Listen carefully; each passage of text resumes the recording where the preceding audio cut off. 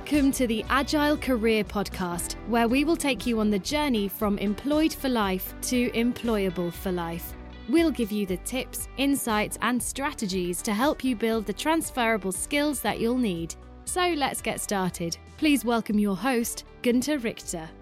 Hello, listeners, and welcome to the next episode of the Agile Career Podcast. So today, it'll be no surprise that I want to talk about career transitions again, and also transferable skills, building transferable skills and recognizing transferable skills. So today's guest is someone who has had a very stable career, but at the same time has made some very big changes in their career, which is often different from people going through many changes in their career, which are incremental rather than big. So to share a story with us, I'd like to welcome Anita Toth to the show, who joins us from Canada today. So welcome to the show, Anita.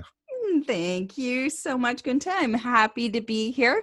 And specifically, since Canada is such a big country, one of the first questions I get asked is where in Canada? So I'm just outside Toronto. Brilliant. My son will love that. He's a huge Maple Leafs fan. So nice. Perhaps I'll get him to listen to this episode. So that might be the draw card. All right, brilliant. Well, as I said, welcome to the show. Before we get into some of the nitty-gritty, do you want to take a few minutes and talk a little bit about yourself, introduce yourself, and tell the audience, what it is you currently do? Yeah, absolutely. So what I currently do, I call myself a chief churn crusher. I believe I'm the only one in the world by such title. And I help B2B or business-to-business SaaS companies. So SaaS is software as a service. So Netflix is a great example of a SaaS company, something that you pay a monthly subscription for, that particular piece of software. And I help them retain their customers longer. So that's specifically what I do. And that's quite interesting, because one of the themes that emerges through the number of interviews I do in this podcast, and especially talking to people that do work in higher education, is often a statement that when you are at university or college or, whatever it is you're studying, often you're studying for a job that doesn't exist. And going back, I guess, to university, and we'll get into that a little bit, certainly the job you described or the role you described, SaaS companies didn't even exist, so I think that's really interesting, and it's something that is fairly new, I guess, and wasn't even thought of then. So I guess going back to the start then and thinking about the end of school and making your way into post school or your sort of undergraduate, what was your view then on a career? What were your thoughts?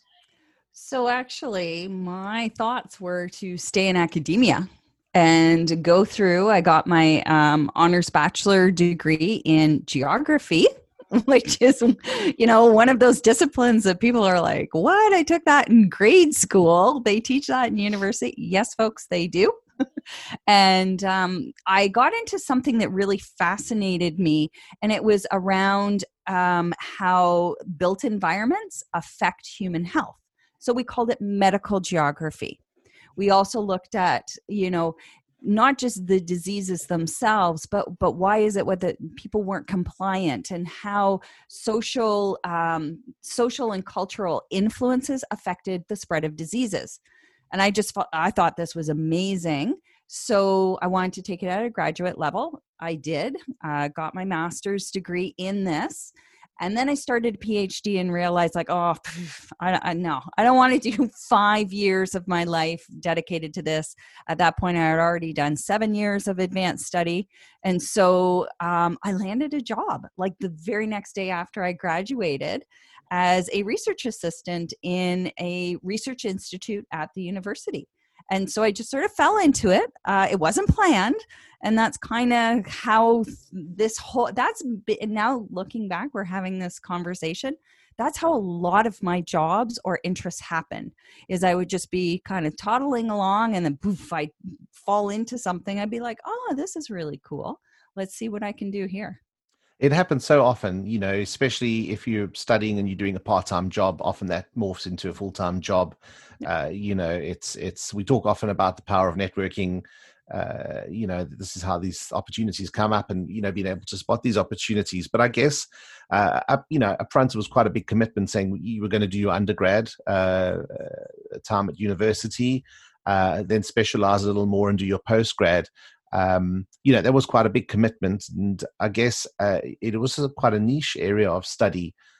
We talked a bit about it before we started the interview, but what did you see then as being your job opportunities before realizing there was an opportunity at the university as the research coordinator? I thought professor was it. I really did. I thought that would be the pinnacle. I was very much driven. So right from my early days in undergrad, that first year, whatever, the dream was always higher education. I wanted an advanced degree.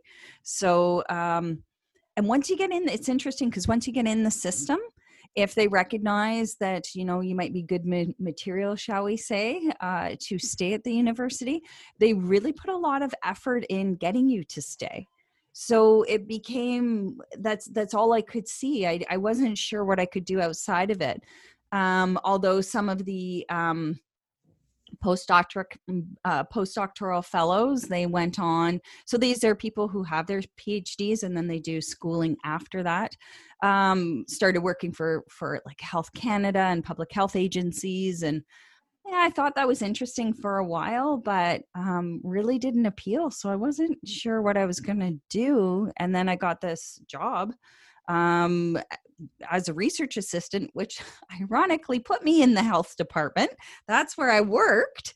We did all sorts of really cool studies, and I really enjoyed what I was doing. So it kind of like ended up that I was still in the world a foot in academia, but also out in the working world as well. And it was an amazing experience for many years.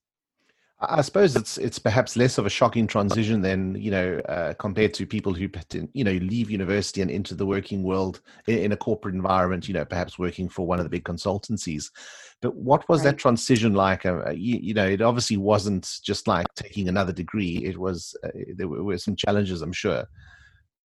It was really hard because, I was placed in a very established department. So it's public health. And I specifically worked with the public health inspectors.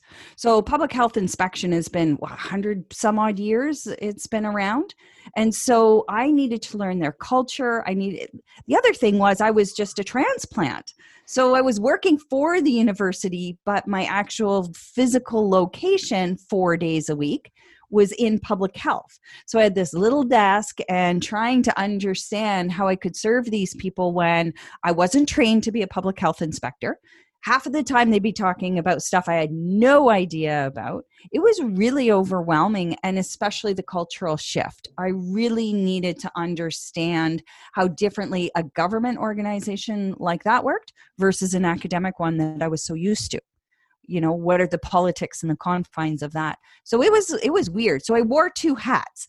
I'd work, 1 or 2 days a week at the university and in an office there. And then the other days I'd be right with the public health inspectors listening to, the blood, guts, and gore of whatever they came across that day and policy changes and how it affected them. And thinking when you were into that environment where you said there was a bit of a culture change or a big culture change, how did you highlight the sort of gaps, whether it was the terminology that was used, the working environment, how did you highlight and sort of close those gaps in your skills? I found somebody who was willing essentially to take me under their wing and mentor me. And that was the difference. She had been a public health inspector by that point, nearly 30 years. And she realized how lost I was. Versus the other ones were so busy in what they're doing. They just thought I was a public health inspector too. But she realized how much I was struggling. She took me under her wing, and that was extremely helpful. In fact, it has now been 20 plus years, and her and I are still in touch. We get together about once a year, twice a year, and we go for lunch and we catch up. Like that's how much she impacted my life. That's an awesome story. And I think there's so many examples of people that have grown and really benefited from having a relationship with a strong mentor. And I think often people are perhaps a little bit reticent to ask people for help, other people for help, and not actually realizing that so many times, people would-be mentors often say yes. Right. I guess, as you say, it was very generous of her to offer up her time and take you under her wing. So it's a She great piece of did. advice. And I was going to say, now that you're taking me back to those times, like she invited me to go for coffee with them when they'd all go on break. Like they all had to come into the office in the morning. They would have their meetings, then they'd all have a break together, and then they go out into the field and do their work, right? Because they all had their different districts that they worked in. And she was the one who invited me, because otherwise I would have just sat by myself, because everybody had their groups. They'd worked together for years. And so she realized that I would have just been sitting by myself alone in the office. And that's how the mentorship started. It was nothing formal. She didn't say like, hey, kid, by the way, I'm going to take you under my wing and this is what we're going to do. But she kind of did.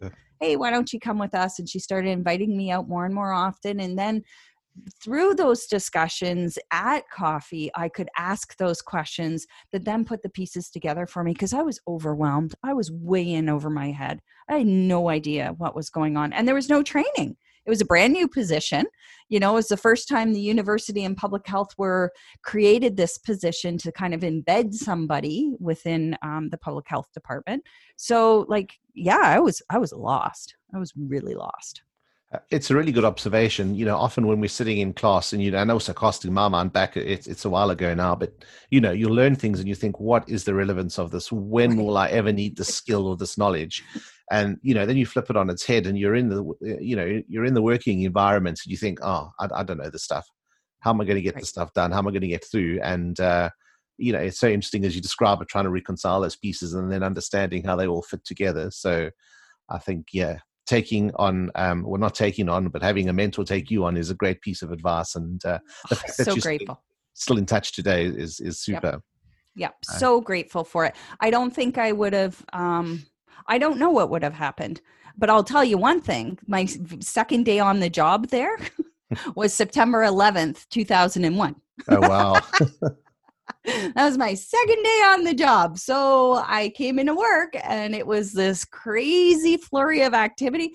I didn't understand what was going on. And the city I live in was, because the US closed all flights, so planes had to be diverted to Canada. And some of the planes were being diverted to the city I was living in. So public health had to be involved very quickly and look for hotels and make sure that they had all the standards that they needed to accommodate. I think we took something like 800 people into the city that, very quickly. It was nuts. So that was my second day on the job. It really is a sort of trial by fire kind of thing. It's crazy. Be thrown into the deep end. But obviously it worked for you. It was enjoyable. You stayed in that role or at the university for a number of years. I think it was around 15 years or so. It was actually, 16 years with 2 maternity leaves, which are a year long. So it actually, working time was 14. But I did change. You talked about incremental change. So within that institute, I went from a research assistant to a project manager to a research coordinator. So the change wasn't much. It was really just my tasks were really what changed during that period. But over that, over those 14 years, I did change jobs 3 times within the same institute.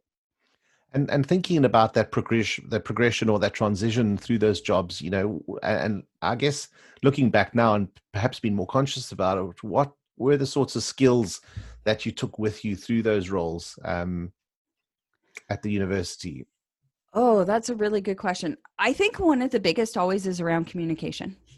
And because I could communicate both in written and verbal form, it seemed to do very well for me. The other was project management, and I had to learn this. I didn't know how to do project management besides the skills I learned on how to manage so many projects when you're in school. Right? You've got this paper due, you've got this thing due, you got the exams, and you're juggling all of this. Really, it's project management. How do I get this project and this project and this project or more, 5, 6, 10 of them all at once? How do I make sure that they're all finished on time, but also well? Right? That was always the goal. So undergrad taught me about project management. And then I got into this job, and the same public health department came knocking and said, hey, we have this conference, which is an air quality conference, 2 days international. We have the person who would normally run this. We have nobody in that position. So can Anita do it for us? And so I had 8 months. I've never built, like a project that big was crazy. I didn't have time to go through formal project management. But what I did is relied on those skills that I developed as an undergrad and in my master's of having so many deadlines and all the pieces. And I learned very quickly what project management was. Back then, there wasn't the software there is today. So it was big, huge whiteboards with all kind of little Post-it notes of every single task that needed to be accomplished. And that was one of those big skills that, again, it's obviously transferable. It was never anything I formally took in terms of schooling, but it became a massive asset in that job. Yeah, and thinking about when you were completing your degrees, you weren't consciously saying, I'm managing these as projects. No. Those were skills that were, I guess, implicitly developing or subconsciously developing. And it's only when you sit at that point and look back and say, hang on a second, how have I done this in the past? What can I use to take me through this, organizing this conference now? Right. And that's exactly what it was. The conference was huge. I ended up growing the conference by 30%. They'd never had anybody do so well at it. And I know it was directly related to those skills that I brought, all those project management skills that I brought into the position. And, it was the one and only time I did it. But wow, did it really show me that I'm more capable of doing things than I initially thought I was. That's a great bit of insight. Often I think many people lack the confidence in themselves and, will shy away from certain opportunities. And it's really great that you've highlighted that, saying, I got told this is my job. There was no shying away. My boss just volunteered me. Anita will do it.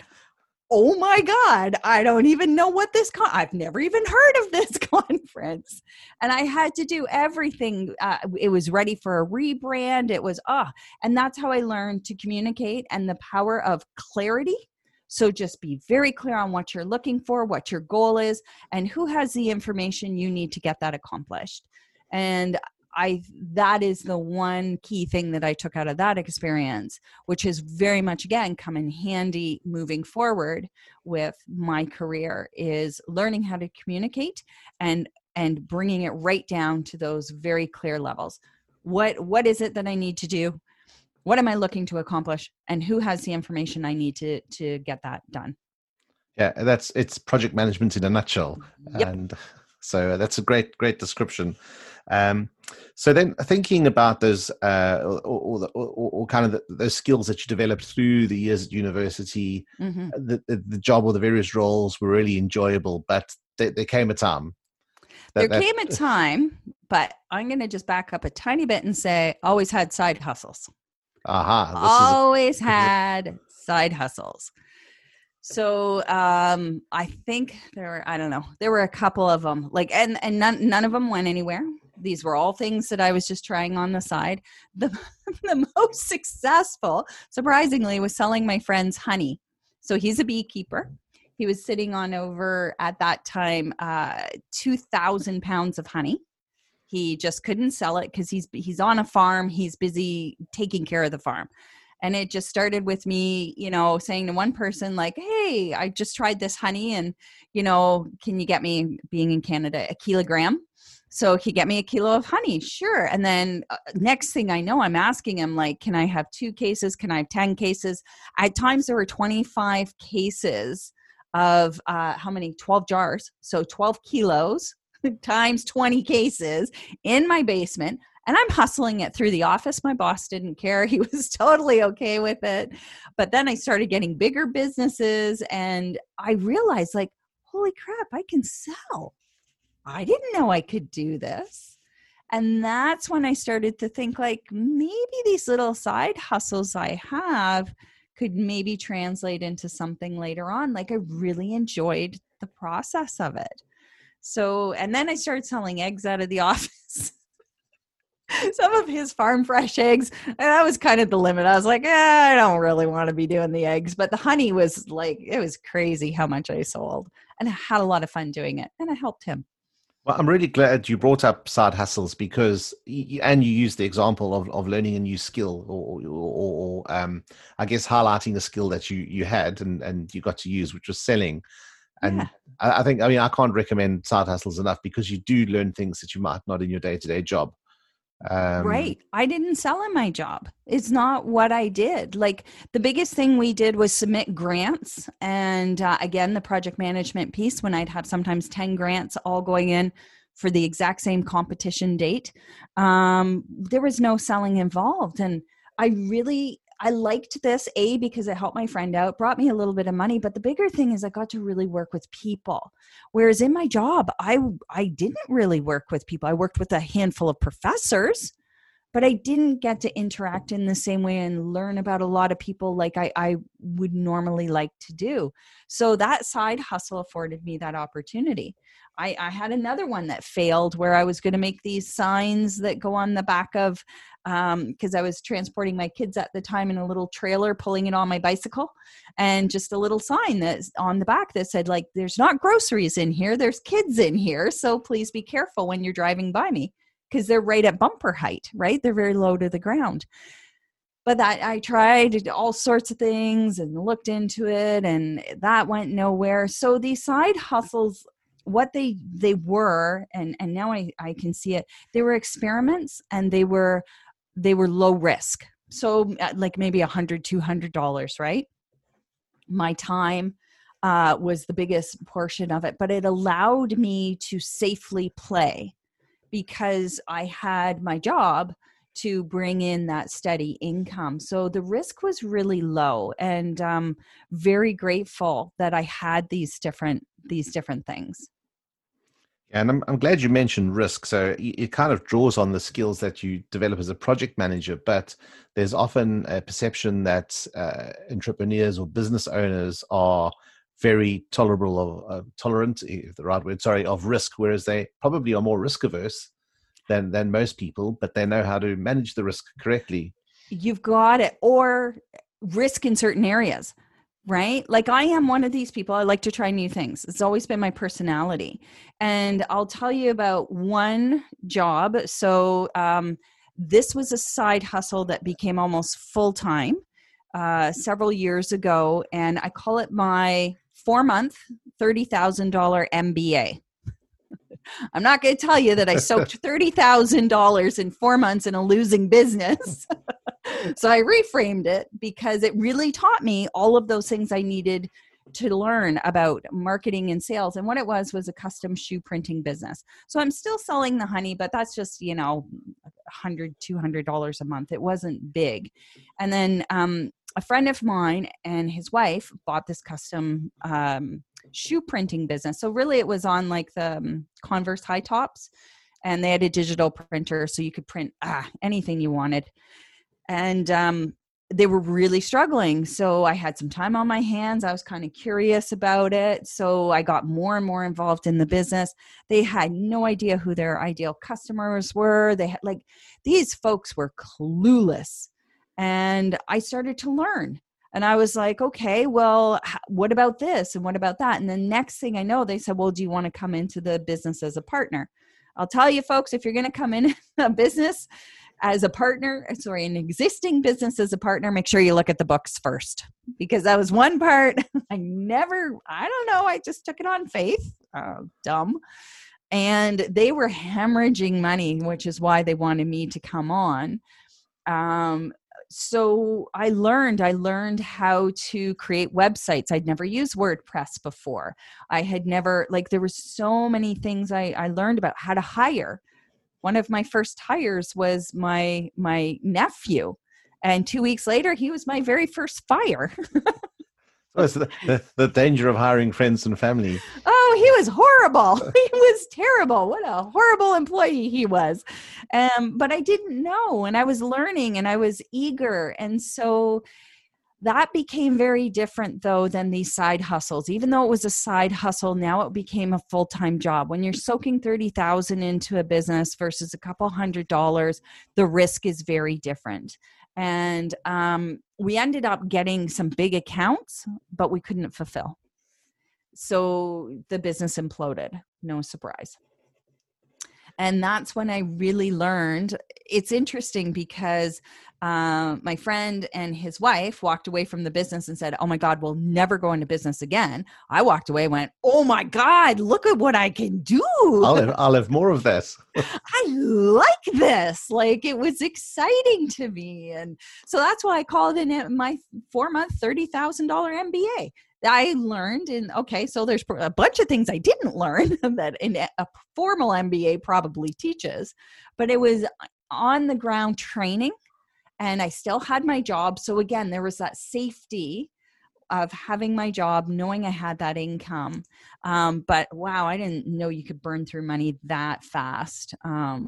It was just like a pit. Like, we just couldn't feed it fast enough for how much it was hemorrhaging money.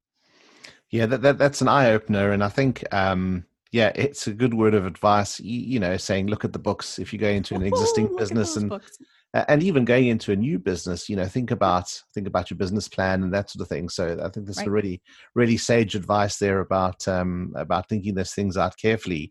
The interesting thing you said was, when you started spending time with who were now or then your new business partners, they had no idea who their ideal customer was, and looking at the role that you do now, or looking at your business now, that's one of the key skills you've obviously taken through from where it came from. Yeah, it's it all hangs together so well. Yeah, it's exactly where it came from. So it was probably 7 months. 7 months after that business closed, I got the old Anita, can you come and meet me in my office? And I was like, oh no, this ain't good, because I'd known things weren't good in the Institute. The research environment across Canada at that time had changed. So we had been previously getting like 30% of our research projects funded, and now we were less than 5%. So I knew like the day was coming. I just didn't know when it was coming. And 7 months after that business closed, I got the 2-minute conversation. Thank you very much. We're giving you this many weeks, and because we were a unionized environment.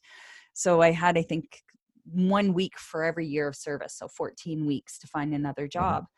And I applied for 27 jobs over those 14 weeks. Wow. I could not. And it's just, again, how the university works. Again, I was very specialized in what I did, and I worked in the research side. So someone has another job title. There was the exact same job title, all the same tasks that I do, but it was in transfusion medicine. Well, I've written 25 papers and, or articles and peer-reviewed articles in my field. I don't know anything about transfusion medicine.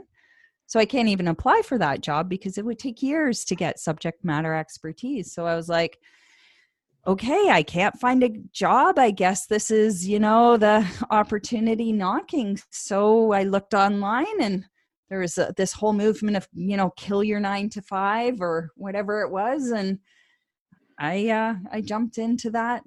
20 days before my very last day at the university. And I started my brand new career. And in terms of, I guess, understanding what that new career was going to look like, no understanding. I think it's for the best. I had no idea what I was getting into. But there must have been something that you drew on, saying, well, okay, these are the skills I've developed. These are the things I can do well. Okay, transfusion medicine, I can't do. So obviously that's why I couldn't apply for that job. But there were these skills that you developed through your time at the university, through your side hustle or number of side hustles. There must have been something you said, okay, well, let me package these together and I think I can do this thing. It wasn't like that at all. Not at all. Do you know what it was? I know I enjoyed having that business and I want an online business. Let's see what I can do. That's about as far as it went. Like, there was no real planning of it. And that's when I came across this 9 to 5, kill your job, get rid of your job, become your own entrepreneur kind of thing. And I found this one particular program, and what they did for a very heavy price, now that I look back, they take you through and they taught you how it was all around lead generation and how to rank websites better than so that you could sell the leads from those sites to, businesses at the bottom of page 1 or page 2 of Google. So they actually provided the entire business model to you. Okay, and similar to, I guess, a franchise in a sense, almost. Yeah. Here's the business model. Here's the training. That's right. We're going to show you how to do it. Step by step, we'll take you through. This is how you do it. This is how you set this up. This is how you, whatever. Yep, that's exactly what it was. A business in a box, kind of. And so you got that going. You used skills you developed through your side hustle. You got the specialism, I guess, in terms of this lead gen or website ranking. I learned it. I learned it. And what were the big things then that you realized that were a challenge? I hated it. You hated it. That was the challenge. I was good at it and I hated it. So it's a difficult combination. Because I sat there and I was like, okay. And what I did is I leveraged, communications. Here we go again. I was writing all those papers in academia, we call them papers because you submit them to journals and hopefully they get published, and everywhere else, articles or blogs. But I had an extensive writing career in the university. And I realized that what I could do is, as I'm writing the copy for these websites that I was ranking, I can do this for other people too and make money. And I can make quick money because I can write fast and I'm very comfortable with the writing process. And so I did really well at it and realized, like, I don't want to do this. I don't want to be trading, my time for dollars. And, I also didn't really like the business model, but humans figure out what they like by bumping against what they don't like. You need to kind of hit those things you don't like first to then go, oh, this is really what I want, or this is what I really do like. So that's what was happening. I was doing well. Money's coming in. I was doing really well. And then I was like, oh my God, I hate this. I hate this. I do not like this at all. I'm so glad you described it like that. I mean, how many people do you talk to, or many of us talk to people that are in corporate careers, or even working for smaller organizations, so not necessarily running their own show, and they hate their job. Yep. They think, well, if only I could start my own company. If I worked for myself, it would be different. I'd be in control of my diary, all of these sorts of things. Yep. And the way you've just described it is, you had that control, you ran your own show, but you were still in that place where you didn't like that job. I still hated it, and I was the one doing it. And you know what the interesting thing is once I started realizing how much I didn't like it, I look back at my days in the university, and the last 4 to 5 years, I didn't enjoy my job either. But because I had a master's degree, the job was one of the higher paid in the university because it required an advanced degree. You needed a master's degree to have that job. It was like they call them the golden handcuffs. Yep. I didn't want to leave because I was making such good money. And I was, in many ways, the job was easy, but it was very unfulfilling. I really, I didn't feel like I was making much of a difference. It was, but it took getting into that job where I built that business to realize how miserable I had been for so many years at the university. I didn't know that. It's interesting comparing those because in a way, the university forced your hand to say, well, you've got to make a change. Right. Now you're in a similar position where you're making money, the business is going well, but you're not enjoying it. What do you do? I sold it. That's what I did.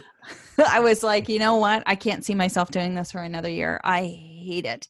So I sold it, and to a profit of $300. Pretty impressive. It's not bad. It's not bad. So you're only 29,700 down at this point.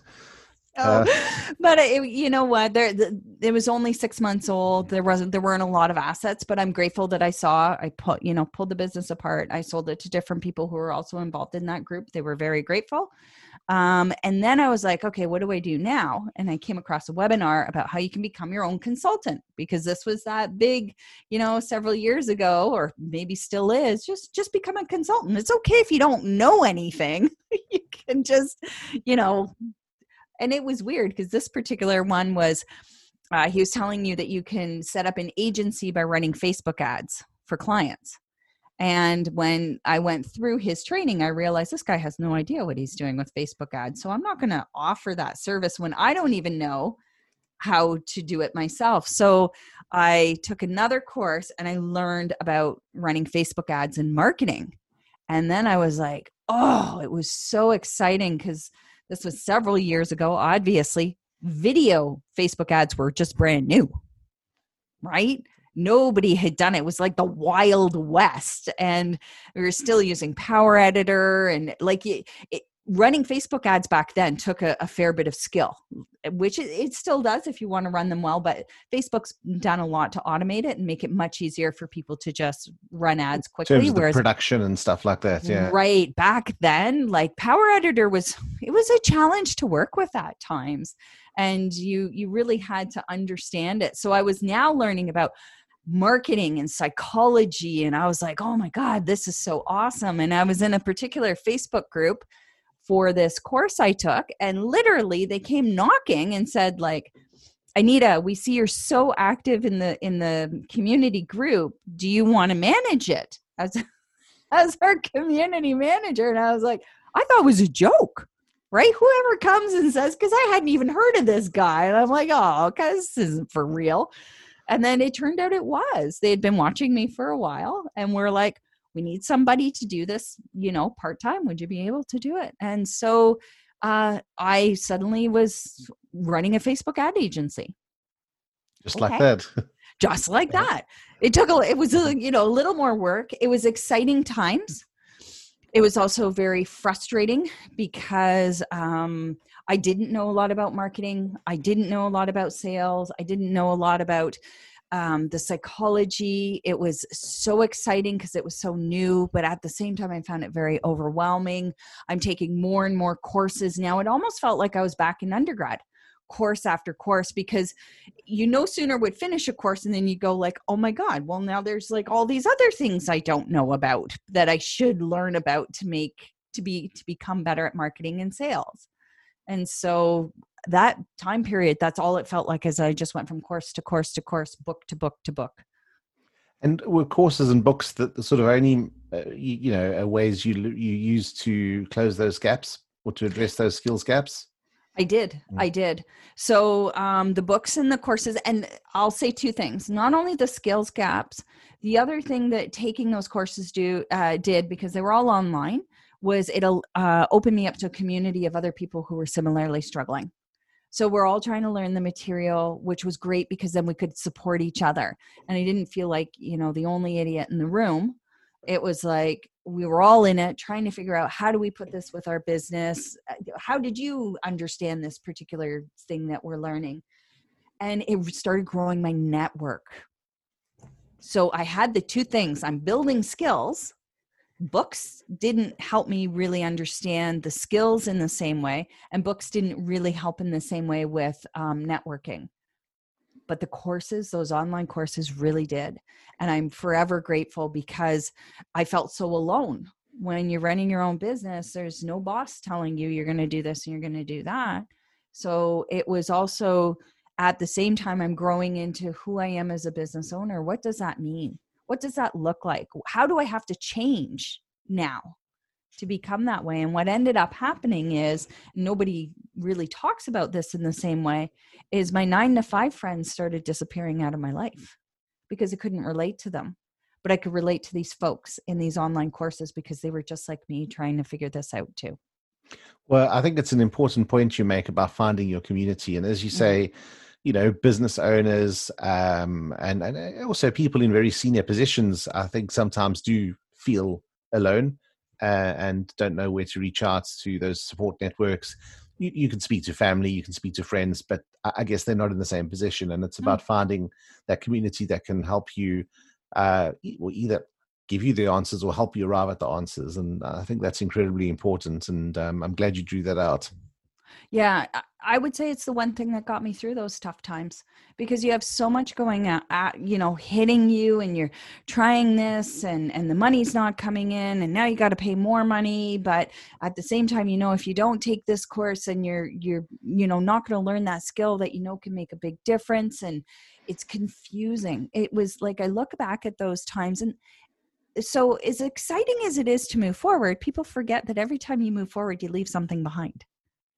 So I left behind a lot of relationships during that period because I couldn't relate anymore. And that was painful.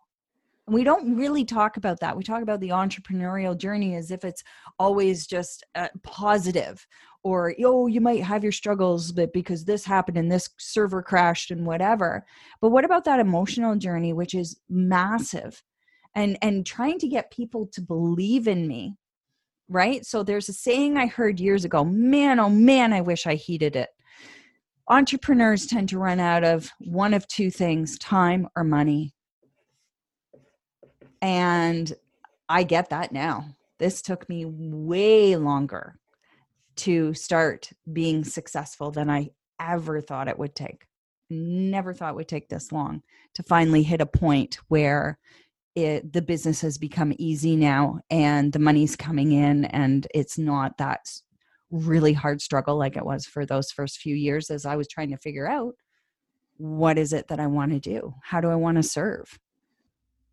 Yeah, it's a good point in terms of helping you direct your focus, I guess, and thinking, well, I can exchange time for money, and that's what many of us do. Right. In the beginning. But you can't exchange money for time. No. So it's quite important to, I think, realize that distinction and understand, given the time you have, what are the things you're going to be focusing on, what's important to you. And as you say, you talk about serving, what's going to help others. Right. So I was always good at that. So I did the Facebook ad agency for a while, but again, with Facebook ads at that time, we were still using Power Editor. There was no, you couldn't cap your budgets like you can now. And I felt like I had a toddler in the house. So I was already raising 2 kids on my own. And then now I'm like, oh my God, my business is so same thing. Those same feelings I had with the lead gen business started coming up. And I was like, I don't like this. And I don't want to do it. And it just felt, the other thing is I felt very powerless because Facebook had the control. Working. Suddenly they changed something in the algorithm, and now you're scrambling again, trying to figure out what's going to work again. And I was just like, I don't have that capacity with 2 kids that I'm raising to also be babysitting this business. So I closed down the Facebook ad agency. And then I was like, okay, I'm going to go into digital marketing for coaches and consultants. So I created a course, beta tested it first, beta tested the course. People loved it, all of that. And then when I started launching the course, I realized that the pain was not bad enough, that these people wanted to do something about it. And I was like, I tried it for about, 8 months. Now money's running out fast. I'm hardly making sales. I'm like, now I'm sitting here going like, am I just an idiot? I have 2 advanced degrees. And I like, what is wrong with me? Why can't I make this work? And that was the time when my business coach came into my life, and I'm forever grateful for her, because we talked at that very first time. And I said to her, this is a failing business. I don't know if I can resurrect it. And she looked at me and she said, maybe it's time to close it down. And as soon as I did, it was a massive relief off my shoulders.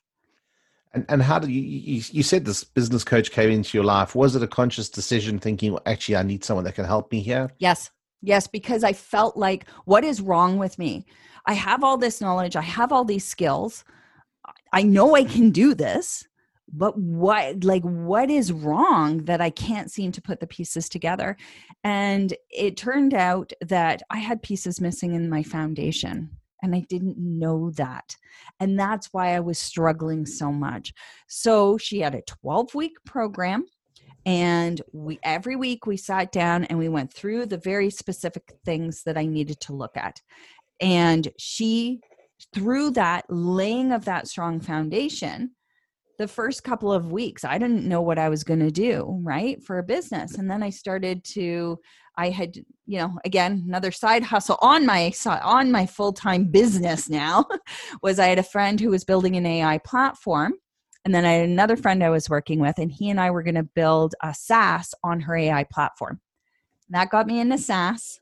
That got me into the world of churn. And if you're wondering what churn is, it's when a customer leaves, and it's a particularly strong metric that is followed by subscription-based businesses, because the more customers churn, the less profitable they become, the more likely the business is to fail. So like they're always looking at churn. And I realized, like, why don't I just work with churn for SaaS companies and take all of this qualitative feedback skills that I learned all those years of university and bring them all together. And it was like a huge, like, hand in glove, or however you want. It was like, the Venn diagram, where you have the three overlapping circles and you have the middle. Poof, that was it. And I was like, this is awesome. This is where I'm meant to be, because now I've taken all of those years of formal education and I can bring it forward. I have my passion, which is talking to people. And remember that whole sales part that I was always interested in, was selling the honey and talking to different people and helping to solve problems. And then the third is I'm passionate about it. And I really think that I can make a big impact in the world of customer experience. And so those three came together. The business now is just 14 months old. And it's like night and day to all the other businesses I had, where it was a grind because it wasn't a right fit. Now that I've hit the right fit, it's relatively, quote unquote, easy. Believe me, there's a lot of work I still do. At times it is grinding, but the grind is maybe 5%. The rest is I'm energized by what I'm doing. I'm excited because I know the market has a need for this, particularly SaaS companies do. I work with customer success. These people, I don't have to convince them of the value of what I do because they already know, they're already doing it. But much like when I hired my business coach, I had gaps. Well, they have gaps. I can bring in my expertise to help them. And then the biggest win is for the customers. The customers end up having a better experience out of what these companies are doing when they collect their feedback. And it's been amazing. That's a great story, and I think I'm glad you brought up the work with a business coach again. So, you talked about the skills you developed and the formal education as well, your interests and your passions, and then said, okay, well, then there's these other bits here. These are the gaps that I had to close with this business coach. And I mean, just what sort of gaps were they? I mean, were they sort of key business skills? Were they hard business skills? Were they something more soft? Yep. No, so they were all. So we went across all. Like, one of the first things we did was looked at my core values for my business. Like, what are my core values? And it was an exercise I had to do. I had to sit down and write out. I still have them here on my desk. 5 core values: empowering, respectful, connection, practical, and down to earth. Then we focused on branding out of those core values, right? Then we looked at, well, what am I going to do? What are my marketing channels I'm going to use? So I shut down Facebook, 100% on LinkedIn. Love it. Best decision I ever made with respect to my marketing channels. And then she brought up this concept, which I don't know if you know who Russell Brunson is. He does the funnel. ClickFunnels. .com secrets. .com secrets, traffic funnels, and there's another one, expert secrets. So one thing he talks about is this concept of the Dream 100. So my coach called it the core 100. But essentially, it's developing relationships with people who are much larger than I am and already have their authority and much larger audiences, much larger businesses, and developing relationships with them over time. So eventually, we can get to a point where we might be able to partner on things. And that, my friend, has moved me ahead light years. That's a great piece of advice. And, it's not about being mercenary and reaching out and saying, hey, it's Gunter or Anita here, and I'd like to link in with you because I've got this really great candidate that can land in your company tomorrow. And so many people still do that and don't realize that it doesn't work. It doesn't work. And I did it, embarrassingly. I did that because I didn't know any better. Right? Like I saw other people doing it, must work, until I learned. And it was with her that I learned that, no, I don't need to be that way. I don't need to do it. And it has opened doors. So there's one particular company, they're a software company, have about 25% market share around churn and subscription-based businesses. And I started this idea, reaching out slowly. I'll also give a hint, gifts, like GIFTS, gifts. Not GIF as in Giphies with moving, the animated video. That's not what I'm saying. But highly personalized to them. And I have this one story. So again, I'm trying to figure out like who's who in this space. Who can I maybe start building relationships with? I had no idea who has like churn related blog posts or blogs or podcasts. Like I had no clue.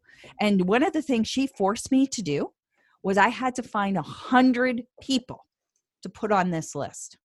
From, like I said, people of influence, like pie in the sky, like, wow, if I could ever work with them, like these are the people that have like the biggest followings, the biggest names, right down to who has a blog that I could guest post on that has my audience, right? And I was hard. Can I tell you that was a really hard list to create? Because you get the first few, like the first 5 are easy. Oh, well, so-and-so's big. But then it's getting down further and trying to decide, like, would it be worth my time to develop this relationship? And I thought I had like venture capitalists on my list. I had other businesses that do complementary stuff to mine. It was really hard to do. It's that classic sort of long tail challenge, thinking about how you're going to deal with those numbers. Long-term play. So anyway, let me get back to this one guy. He had done all the writing for all their content. And I sent him a gift and it was small. And he was like really impressed with it. Okay, whatever. It was like really small. Then I sent him something that was highly personal to him. And he got back to me. I've still never spoken to him. This is 100% on LinkedIn. He gets back to me and goes, hey, Anita, how would you like to write blogs and articles for us? And I went, are you insane? 25% market share. Okay. And growing. They are very aggressive at what they're doing. And so I now have 2 articles, third one's in. And it's building my authority because now I can put that on my website and say, hey, my articles are also seen here. And what that's doing is now I can leverage that into even bigger places. So yeah, it's been amazing.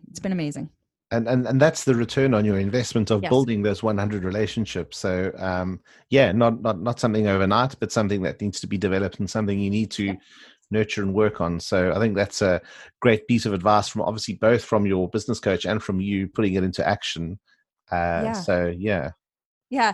And I will just say this, if people are wondering, yes, people on the names on the list have changed as I've grown myself and realized like, oh, you know what? I thought these people were really key because back then I didn't really know what I was doing, but I've now focused a little more.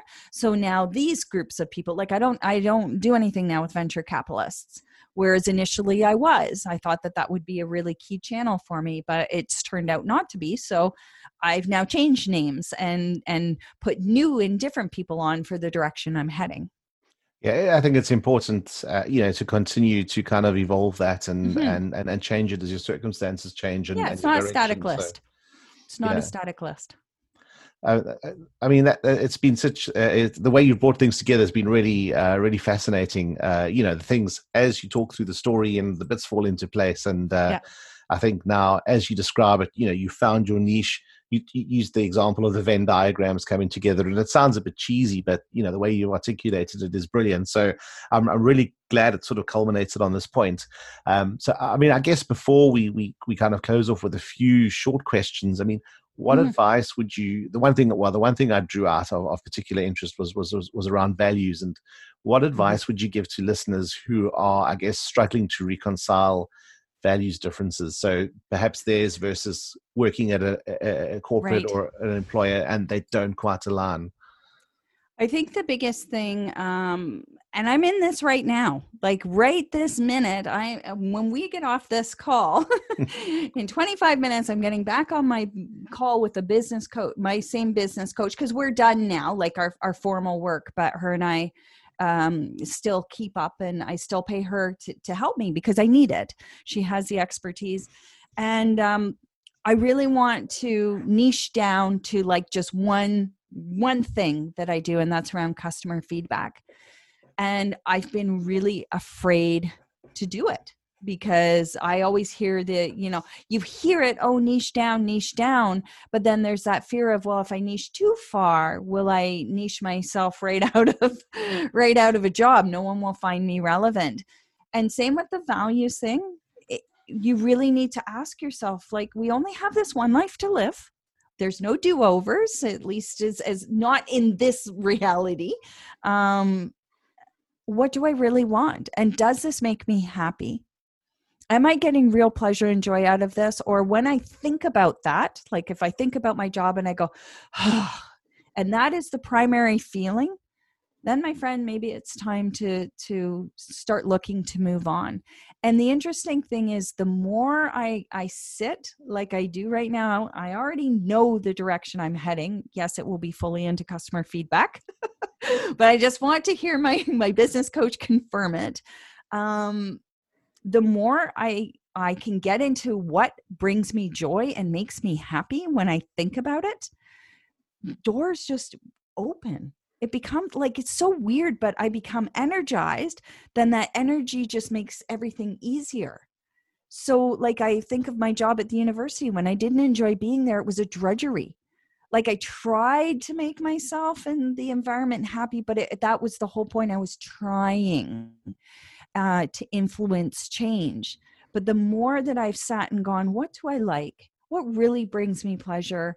What really makes me feel so fulfilled? Like, I was just sending a message to someone who works 9 to 5, and he goes, why are you working on the weekend? And I said, because I love it.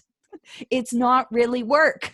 Like, there are pieces I'm not so fond of, but those are tiny. Like, that's maybe like 5%, 95%. Like, oh my God, if I didn't get paid doing this, I'd still want to do it because I enjoy it so much. And I can't believe I would ever say that, because that was never how it was. But the more that I listen to that still inner voice, and it does mean taking time sometimes. It means shutting down social media and all of that and sitting with your piece of paper or your phone and asking yourself that hard question. What do I really want? What truly brings me joy? What is that Marie Kondo, does it sing to you or speak to you or whatever? Does it bring you joy? Literally, it's the same thing. When you think about those things, does it bring you joy, or is the primary feeling you're having one of dread or heaviness or regret? If those are the primary feelings you're having, then the values aren't aligned, and it's time to move on, because you only have this one life to live. And we've heard it, people on their deathbed. You don't want to be one of those people who said, hey, I wish I would have when I could have, and regret, because you can't go back and undo. But what you can do is open your heart, ask yourself what you really want, move forward toward that. And believe me, the path starts opening up in front of you. You might still be scared. I'm scared. Yes, I'm very scared to do this. But now the flip side of fear is excitement. So now I'm telling myself, maybe it's not really fear. Maybe I'm excited. I'm excited to do this. That's a great approach to take, because, your brain will do what it thinks you want it to do. So, if you say, I'm really nervous about giving this presentation, you're going to not feel well. But if you just twist that slightly and say, I'm really excited about this. Yeah, I'm excited. And there's so many ways you can use that approach. And I particularly like the way you've talked about identifying or finding what it is you love. And this is so often the case in, call it normal employment, where an employee is unhappy and they want to leave, and I'll give you more money. And they'll say, okay, that's Okay, fine. yeah. All right.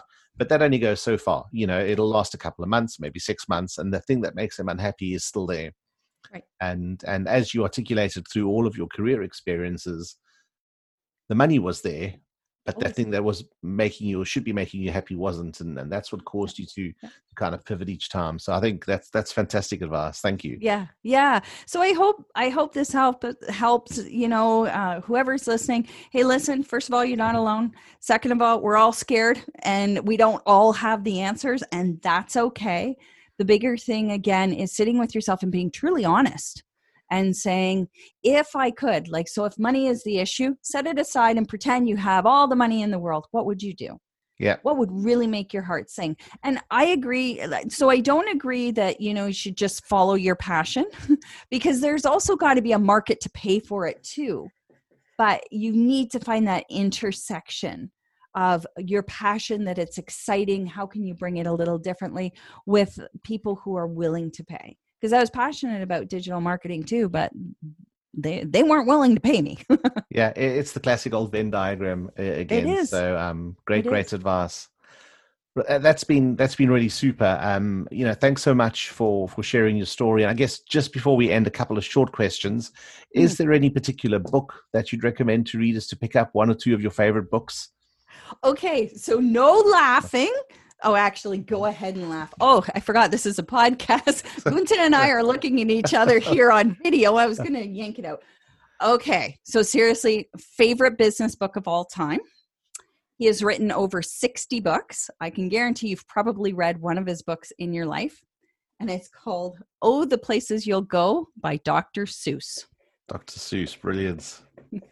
And every time I say that to people, I can 99.9% guarantee you do not have this book as one of your best business books.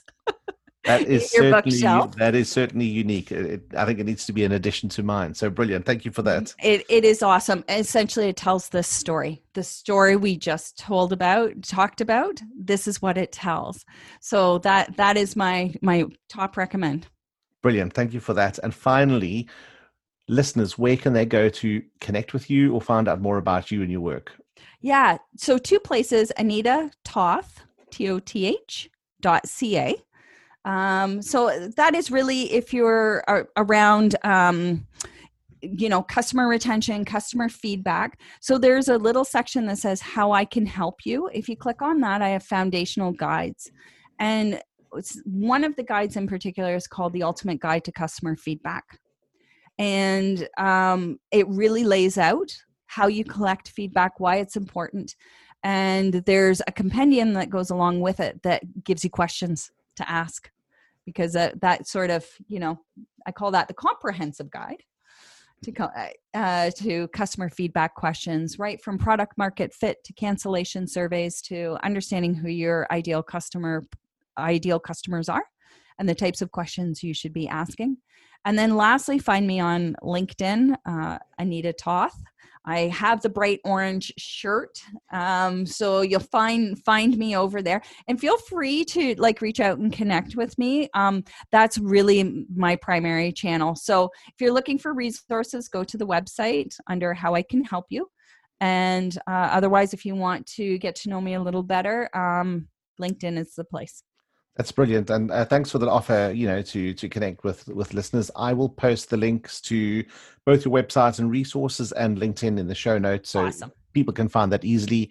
And just again, thank you so much for sharing your story and your insight. It's been another great story to have on the podcast. And I'm really grateful for your time. Thank you. Yeah, thank you. This was a lot of fun. Really enjoyed it. Wow, it really is amazing when you sit down and look back on a career and you find all of these gems and all these nuggets that come out in conversation. And I really am so grateful to Anita for spending some time on the show and sharing those insights and those nuggets of wisdom and experience with us. I've certainly enjoyed the chat, and I've pulled out so many bits of value from that. As always, I just like to cover off a bit of those before we end off the show. I've also written those up in the show notes, so they'll be there for you to read through. But I think the key things that stood out for me were mentorship. So this is something that Anita spoke about as being so valuable to her when she made that transition from, I suppose, studying or learning, so sort of pre-working environment into the working environment. A mentor was invaluable in helping her make that transition, and the fact that 20 years later they're still in touch and have a great relationship. So mentorship is important. The importance of communication skills, written and verbal. Now, regardless of the industry that you're in, these skills can go so far with you, and they can serve you in all aspects of your life, whatever it is you choose from a career perspective. And as I say, regardless of the career you choose, these are really valuable skills to keep developing and use on a daily basis. Project management was an interesting one because it's come up a few times, and it comes up in the context of people being project managers, obviously, and these skills are important. But in many aspects, people aren't project managers, but they find these project management skills really important and really helpful. So develop those skills and use them when you need them. Anita talked about clarity, being clear what you're looking for. And she mentioned a few sort of, I suppose, I don't want to say cul-de-sacs, but she'd kind of gone a little bit with a bit of her career once she left the university, found out she didn't enjoy it, and had to sort of pivot or look for something else. So try and be clear on what you're looking for and try and do something that brings you happiness and joy. I'm so glad Anita brought up the topic of side hustles. So again, while these sorts of things are fun, they're great, they can be hobbies. Although once they start generating money, I suppose they become more of a side hustle. But they really do teach you skills that you might not learn in your everyday job. So you might not get an opportunity to use certain approaches or tools or a certain set of skills. And doing a side hustle really gives you the ability to do that. And it allows you to do that at a low risk as well, because you're not giving up your day job. So you can, for a fairly low amount, invest in a side hustle, develop the side hustle and develop your skills as well. Spending time with people was another one that came out, and Anita spoke about the 100 challenge, the Dream 100 by Russell Brunson, around finding 100 people and really growing a relationship with them. And it just goes to show the value of relationships. And when you get down to the bottom of everything, it's about people. So again, excellent skills to develop. Also, Anita talked about the strength or the importance of finding your community and growing your network. And, this is important because it helps you understand, I guess, what that broader community looks like. It's a sounding board. It helps you understand yourself better, your career. Really just important to find your community and find a place that's safe, I suppose, that you can discuss ideas with, share problems with. Anita also spoke about core values, and again, very important. Developing those will help you make tough decisions. They'll help you align your interests to jobs available and those sorts of things. So again, core values are very important to deliver. We've spoken about a mentor, but Anita also spoke about a business coach. And again, really coaching is such a powerful tool. If you find there's a gap, or if there's a gap and you don't know what that gap is, a coach is a great way to help you through that. I have done an episode on coaching, so feel free to look through the archives or listen to the archives. There is a bit on coaching there. And I think ultimately, and we've spoken a bit about this before in the summary, do what makes you happy. Anita said, do what makes you happy, do what brings you joy. And it's really about finding that niche, about finding things that make you happy, things you can do well, and things that people will pay money for, whether it's your own business or an employer. Bringing those three together and finding the intersection of those circles is really where it's at. So that was it in summary. Another really awesome episode. Thanks again to Anita, and thanks again to you, the listeners, for giving up your time to listen to the show. I really do appreciate it. Please get in touch and let me know more about what you want to hear on the show. If there's any topics or anything that are bothering you, sorts of challenges you're trying to overcome, I'd love to hear from you. Please leave a review for the show. If it's available on the platform you listen to, the show is available on all the major platforms. So I look forward to talking to you again in the next episode. Do take care of yourselves and chat soon. Bye-bye.